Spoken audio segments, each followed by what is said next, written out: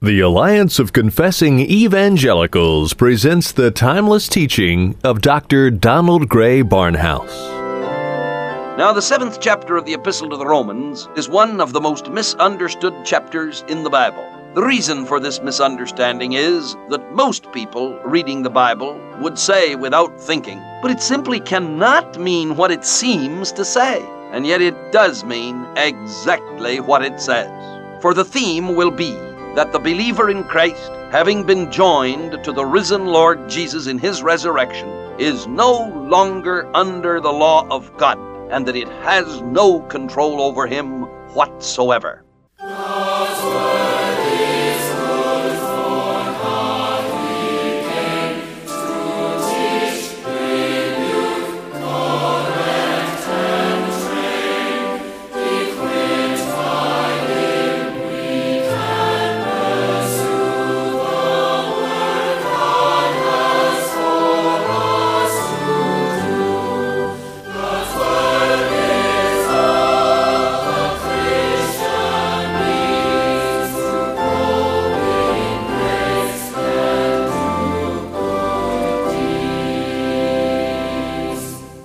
Over a half a century ago, the late Dr. Donald Gray Barnhouse, then pastor of 10th Presbyterian Church in Philadelphia, saw the need to spread God's Word beyond the hearing of his local congregation.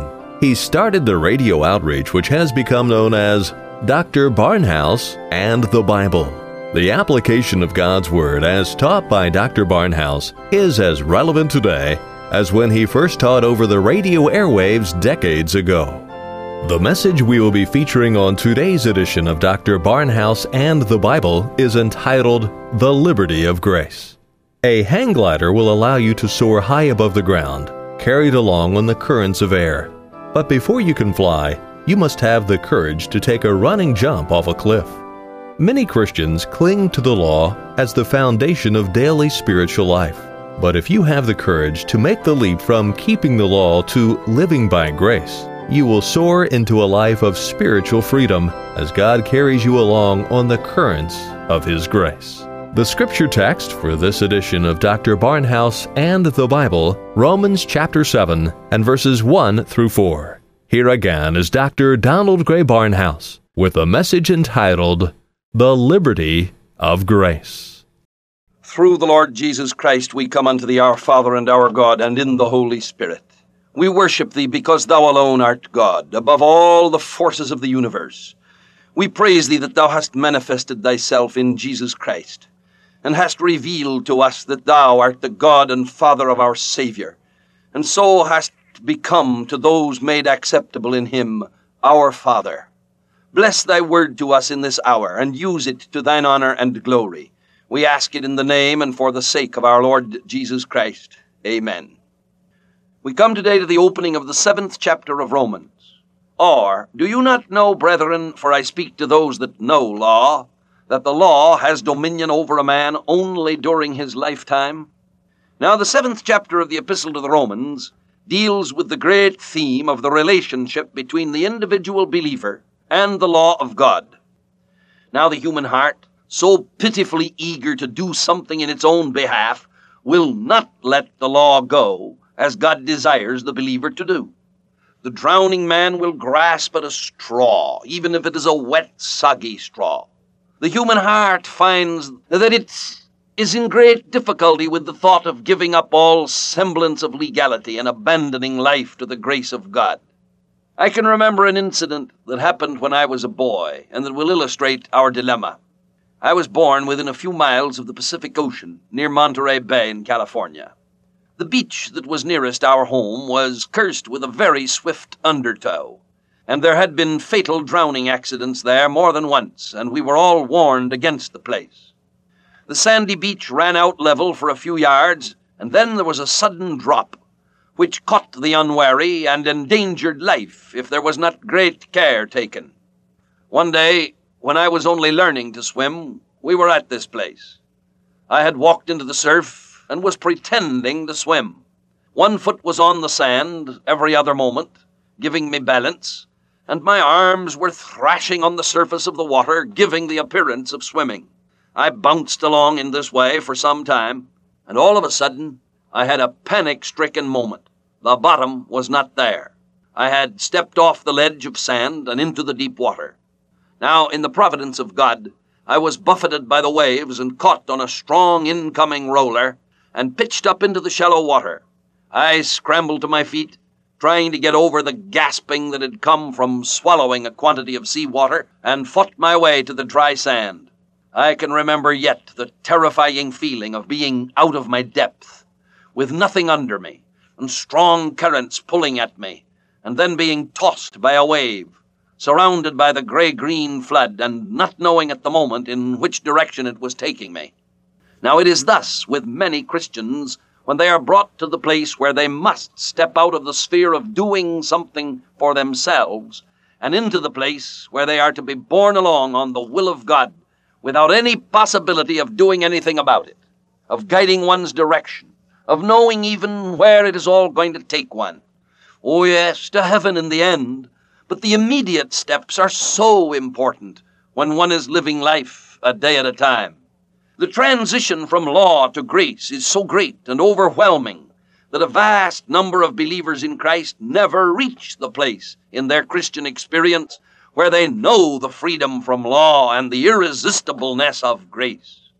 But when one has gotten over the moment of panic and is borne along steadily by the grace of God, buoyed up, sustained, carried, cradled, calmed, there is nothing in the measure of human life that can compare with it.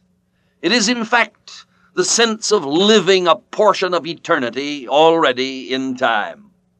Now, the present section of the Epistle to the Romans is calculated to produce that spiritual experience, that spiritual triumph, in those who are willing to step out into the deeps of grace. This is indicated by the fact that the 7th chapter of Romans begins with a word which is not translated in the vast majority of the modern versions of the Bible. For the chapter does not begin in Greek as it does in English. In our modern versions, the King James Version, even the New Version, which has just been published, begins, "Know ye not," or "Do you not know?" but with the coordinating particle, "or." That's the way the chapter really begins. That which marks a definite alternative. It should be, quote, "Or do you not know?" Now, only the English and American Revised Versions, published more than half a century ago, begin this chapter with this conjunction which is in the Greek. None of the modern versions that I have seen makes mention of its existence, and yet I think, along with many of the commentators, that it is important and can guide us into the knowledge of the meaning of the section. You see, Paul has a peculiar style of his own, and there's a concrete example of it here. Very often, Paul announces two subjects, setting them forth as a theme that we might call 1, 2, and then instead of going back and treating 1 and then 2, he will treat the second at some length and then go back to the first. And if we're not on the lookout for this peculiarity, we may wonder at the seeming jumpiness of the exposition. And here, in the present instance, we're carried back to chapter 6 and verse 15.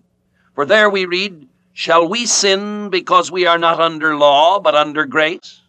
And as soon as that question is asked, the apostle spends considerable time in answering part of the question, the second part. For he treats it first as though it had been asked, "Shall we sin because we are under grace?" And having shown the preposterous folly of such an idea, he now returns to the question in order to treat the part he had omitted. Recognizing this mannerism of Paul, we may reconstruct the passage as follows. "Shall we sin because we are not under law? Or are you ignorant that the law dominates a man only as long as he is living?" Conybeare states it aptly when he paraphrases it, "You must acknowledge what I say, that we are not under law, or be ignorant."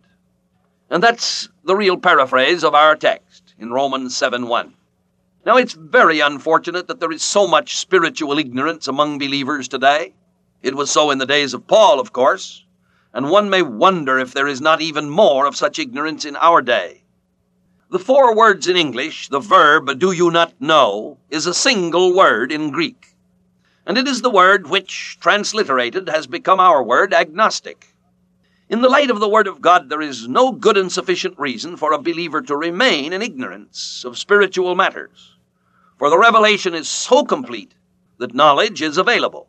and it is God's will that we should enter into that knowledge, since he has furnished it to us so abundantly. Now, there were a very great many Jews living in Rome at the time Paul wrote the epistle, and many of these were among those who had become Christians. In fact, we may conclude with practical certainty that the church at Rome had been founded by these men who had been visiting the land of their ancestors at the time the Messiah rose from the dead and sent the Holy Spirit at Pentecost. We know, of course, that Peter was never in Rome and that there is no historical evidence for such an idea.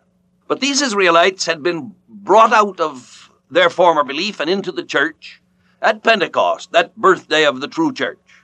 And then, shortly thereafter, they had returned to the land of their residence, to the capital city of the empire, and had begun to break bread in the communion service there. That's the way the church began, within a few weeks of the time of Pentecost. Now, of course, not possessing any of the New Testament, since it had not yet been written, they slipped back easily into the old ways of Moses. There were many Gentiles who had been saved, but this hard core of the early church was essentially Jewish. And the greatest theological battle of the first century was that which Paul waged to bring all believers out from under the control of the law in order that they might know the depths of grace. And it is to this legalistic party that Paul now addresses himself. He calls them brethren, and it's evident that he is speaking to them according to the flesh, as well as according to the Spirit. He adds a parenthesis to state that he is speaking to those who know the law. Now, I have already pointed out half a dozen studies ago that the word law has at least 5 different meanings in this epistle. There are only 2 of these which might apply in this case, and we can easily discard one and come to the conclusion that there is reference here only to the law of Moses. The term is not used here in its widest sense, covering the whole legal principle, law as applied to any man, Jew or Gentile. For if such were the case, the passage would refer to Roman law, Gentile law, and Paul would be stating a great legal inaccuracy in attempting to teach, as he does in the next verse, that a woman was bound to her husband under such law as long as he lived. In Greece, for example, divorce had become so common by the time of the classical period that the great orators represent the constitution of a dowry as a necessary precaution to give some solidity to the bond of marriage. For in Greece, a man could repudiate his wife by a simple statement before witnesses, but it then became necessary to give back the money she brought him. While under the same law, a woman could procure a divorce with not much more difficulty by having a bill of divorcement written out and taken before one of the chief officials, the archont.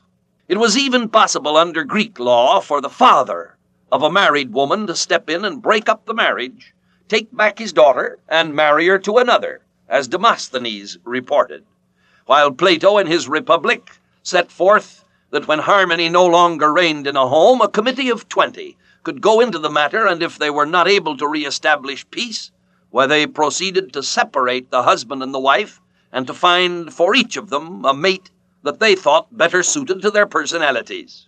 It is only from the Mosaic law through the church that the marriage laws expressed in Paul's illustration have come down into our modern codes.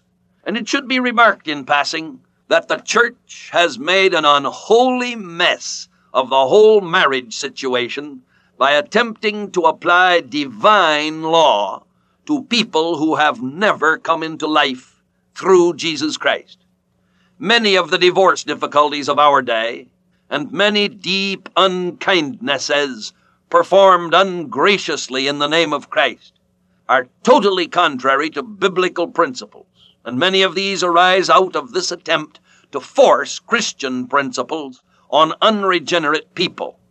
It is only those whom God hath joined together that may not be put asunder by man, and only born-again people have been joined together by God. I know what I'm saying. I'm saying that a marriage between anyone who is not a born-again Christian and another born-again Christian is not a marriage in the sight of God.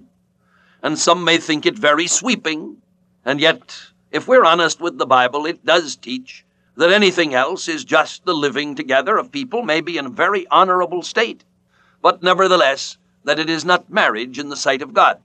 Furthermore, when a person becomes a true believer in the Lord Jesus Christ, their entire past is wiped out, no matter what it may include of sins or errors of judgment or mistakes of any kind or of marriages.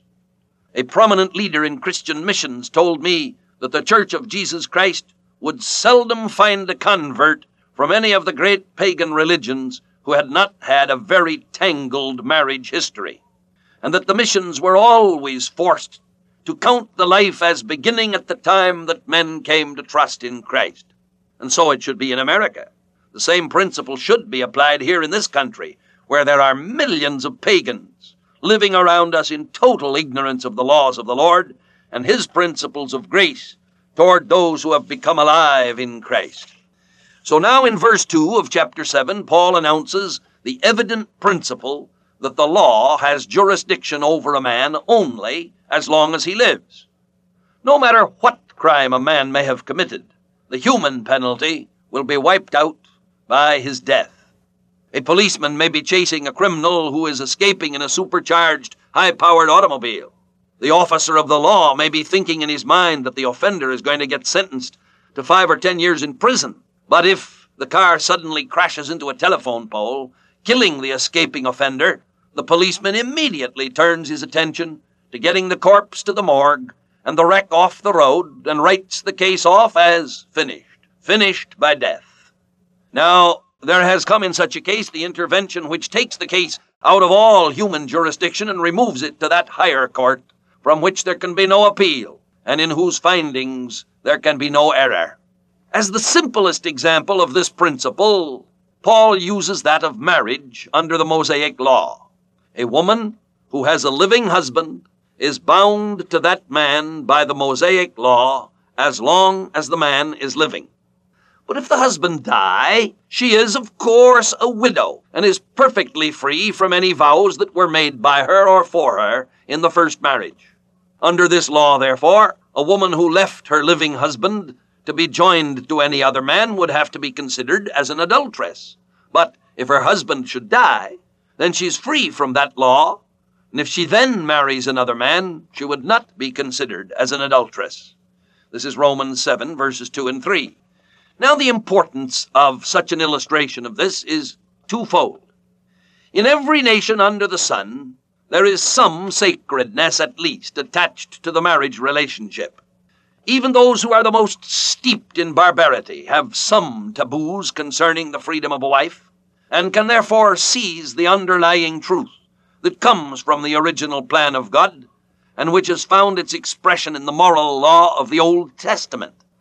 But the chief importance of this illustration is that it shows that a human relationship is dissolved by the death of one of the parties, and that when death enters the picture, not only is the old relationship broken, but the basis for a new relationship is established.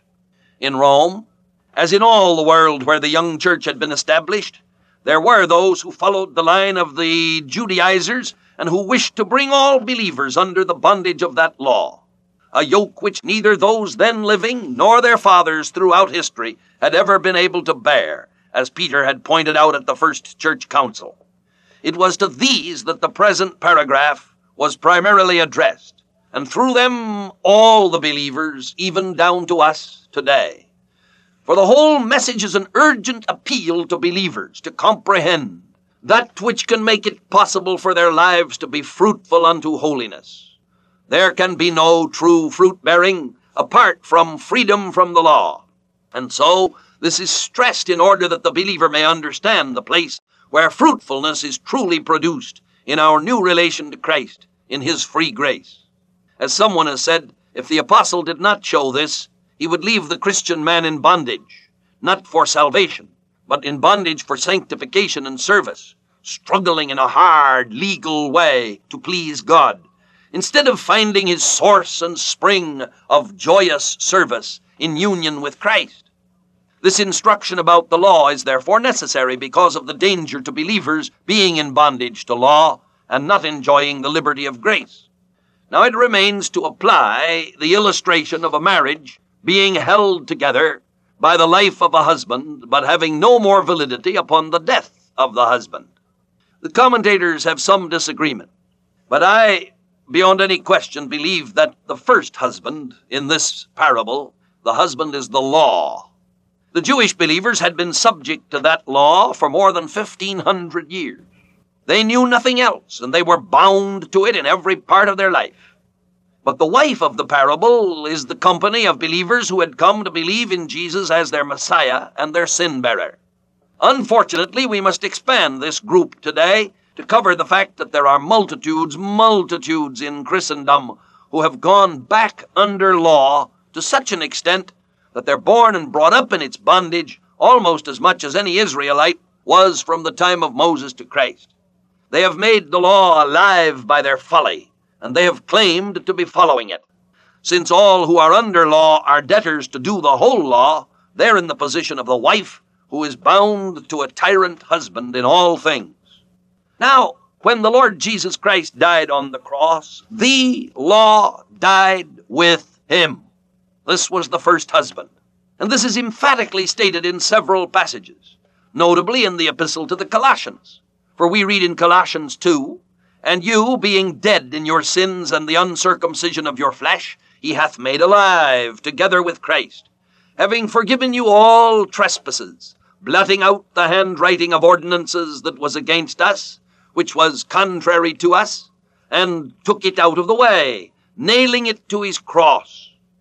And having spoiled principalities and powers, he made a show of them openly, triumphing over them in it. Let no man therefore judge you in meat, or in drink, or in respect of an holy day, or of the new moon, or of the Sabbaths, which are a shadow of things to come, but the body is of Christ." Now, if we take our parable from Romans and put it in the framework of this parable in Colossians, it would set forth that our first marriage to law was against us, but that when Christ died, the law, our first husband, was nailed to his cross.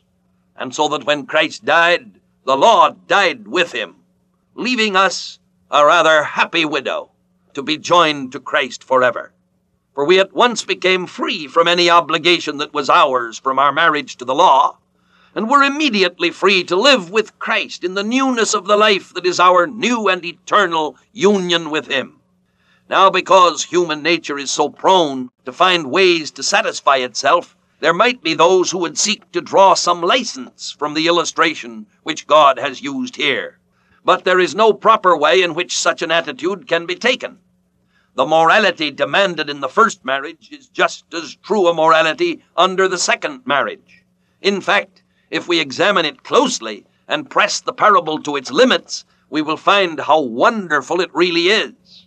For a wife might have been physically faithful to a tyrant of a husband, though her mind would rebel secretly at the bondage of her marriage to him. But let him die, and let her be released from him by that law of death, and she is free, joyously free to marry another who is good and kind and tender, and who is capable of drawing from her being all that love can bring forth in acknowledgement of the sweetness of this new love. So it is with the heart that has been made free from the tyranny of legalism. While there was a grinding, slavish obedience to that law, there was no freedom of love from the heart. But under the new relationship, the soul and spirit are faithful to the new Lord of love. And there is drawn from the glad wife the faithfulness of intention. Already we have the illustration of that which will be set forth in the next chapter. That what the law could not do, and that it was weak through the flesh, the first husband. God, sending his own Son in the likeness of sinful flesh and for sin, condemned sin in the flesh, so that the righteousness demanded by the law, the first husband, might be fulfilled in us who walk not after the flesh, but after the Spirit, in union with Christ. And our God and Father, we pray thee that thou wilt bless this study to our hearts, and bring us to a full joy of knowledge of all that is ours in Christ Jesus. Give restlessness to any who do not know thee, but upon all thy redeemed own give the glad, free joy of union with Christ forever, and unto thee be the glory, now until he comes again, and forever. Amen. The believer is no longer under the law of God. It has no control over the believer whatsoever. The believer has been joined to the risen Lord Jesus Christ to enjoy living daily in the grace of God. We hope you have benefited from today's message by Dr. Barnhouse entitled The Liberty of Grace. You can listen to additional Bible teaching by the late Dr. Donald Gray Barnhouse via the Internet by visiting the Alliance of Confessing Evangelicals website at alliancenet.org.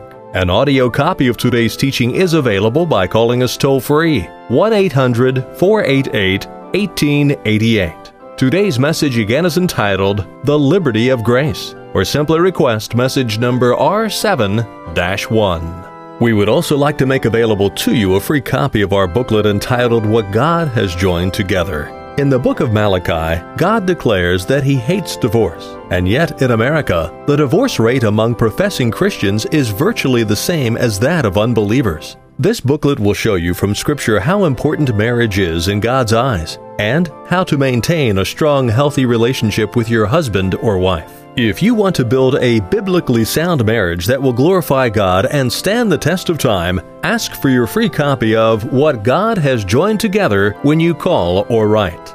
Dr. Barnhouse and the Bible is a radio ministry of the Alliance of Confessing Evangelicals, headquartered in Philadelphia, Pennsylvania. We exist to promote a biblical understanding and worldview. Drawing upon the insight and wisdom of Reformation theologians from decades and even centuries gone by, we seek to provide contemporary Christian teaching materials which will equip believers to understand and meet the challenges and opportunities of our time and place. Dr. Barnhouse comes to you through the generous gifts of our listeners.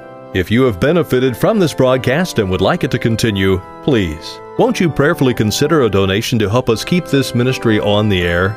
For more information or to make a contribution to support and further our work, please contact us by writing Alliance of Confessing Evangelicals, Box 2000, Philadelphia, Pennsylvania 19103.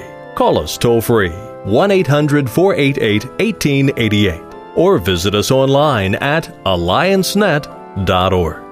Be sure to ask for a free updated resource catalog featuring books, audio teachings, commentaries, booklets, daily devotionals, videos, and a wealth of other materials from outstanding Reformed theologians and teachers such as Donald Gray Barnhouse, James Montgomery Boyce, Michael Horton, and Martin Lloyd-Jones. Then join us again next time for more classic teaching on Dr. Barnhouse and the Bible.